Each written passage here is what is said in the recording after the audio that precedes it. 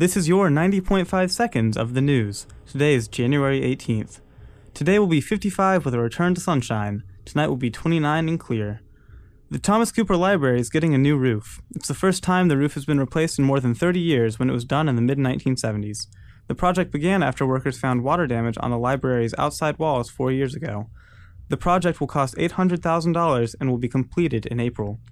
USC's websites are getting redesigned for the first time in about a decade. The project has been ongoing for over a year and will make the university's web pages appear more cohesive.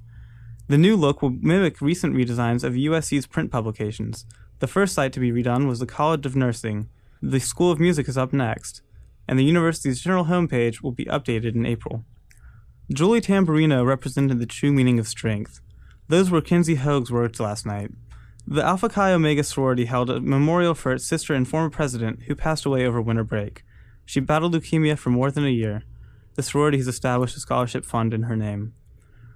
The Gamecocks turned the tables late and came back in the game to force overtime Wednesday night. They pulled ahead and beat LSU 82-73 for their first conference win. They look for another Saturday afternoon against Vanderbilt.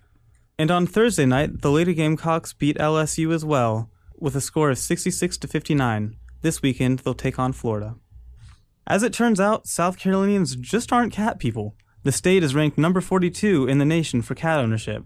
Read more about the new feline study, as well as all of the full news and sports stories, find exclusive videos, and even more at dailygamecock.com.